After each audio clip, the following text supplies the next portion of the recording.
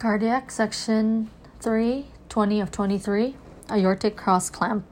An understanding of the aortic cross clamp is fundamental to the anesthetic management of aortic aneurysm patients.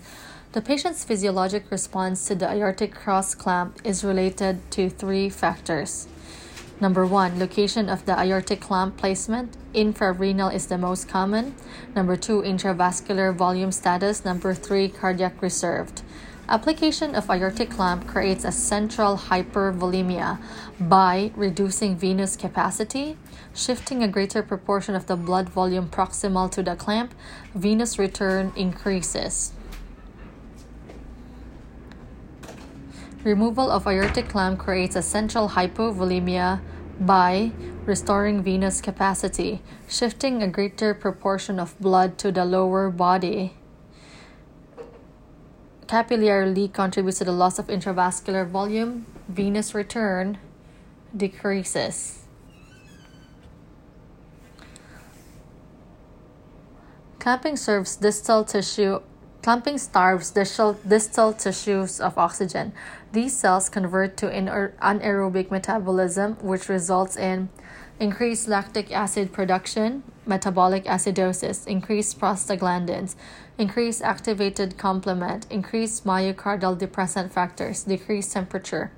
Physiologic changes associated with aortic clamping. Venous return increases after clamp placement. Venous return decreases after clamp removal. Venous return increases after clamp placement because blood volume shifts proximal to the clamp, and it decreases after clamp removal because central hypovolemia and capillary leak. Cardiac output decreases after clamp placement. It depends on the CV reserve. Cardiac output decreases after clamp removal, reduced preload and contractility. MAP increases after clamp placement because increased preload and increased SVR. MAP decreases after clamp removal, decreased preload and SVR. SVR increases after clamp placement due to mechanical effects of the clamp, increased catecholamine release, increased reticular and angiotensin-aldosterone system activation. SVR decrease after clamp removal due to washout of anaerobic metabolites causing vasodilation.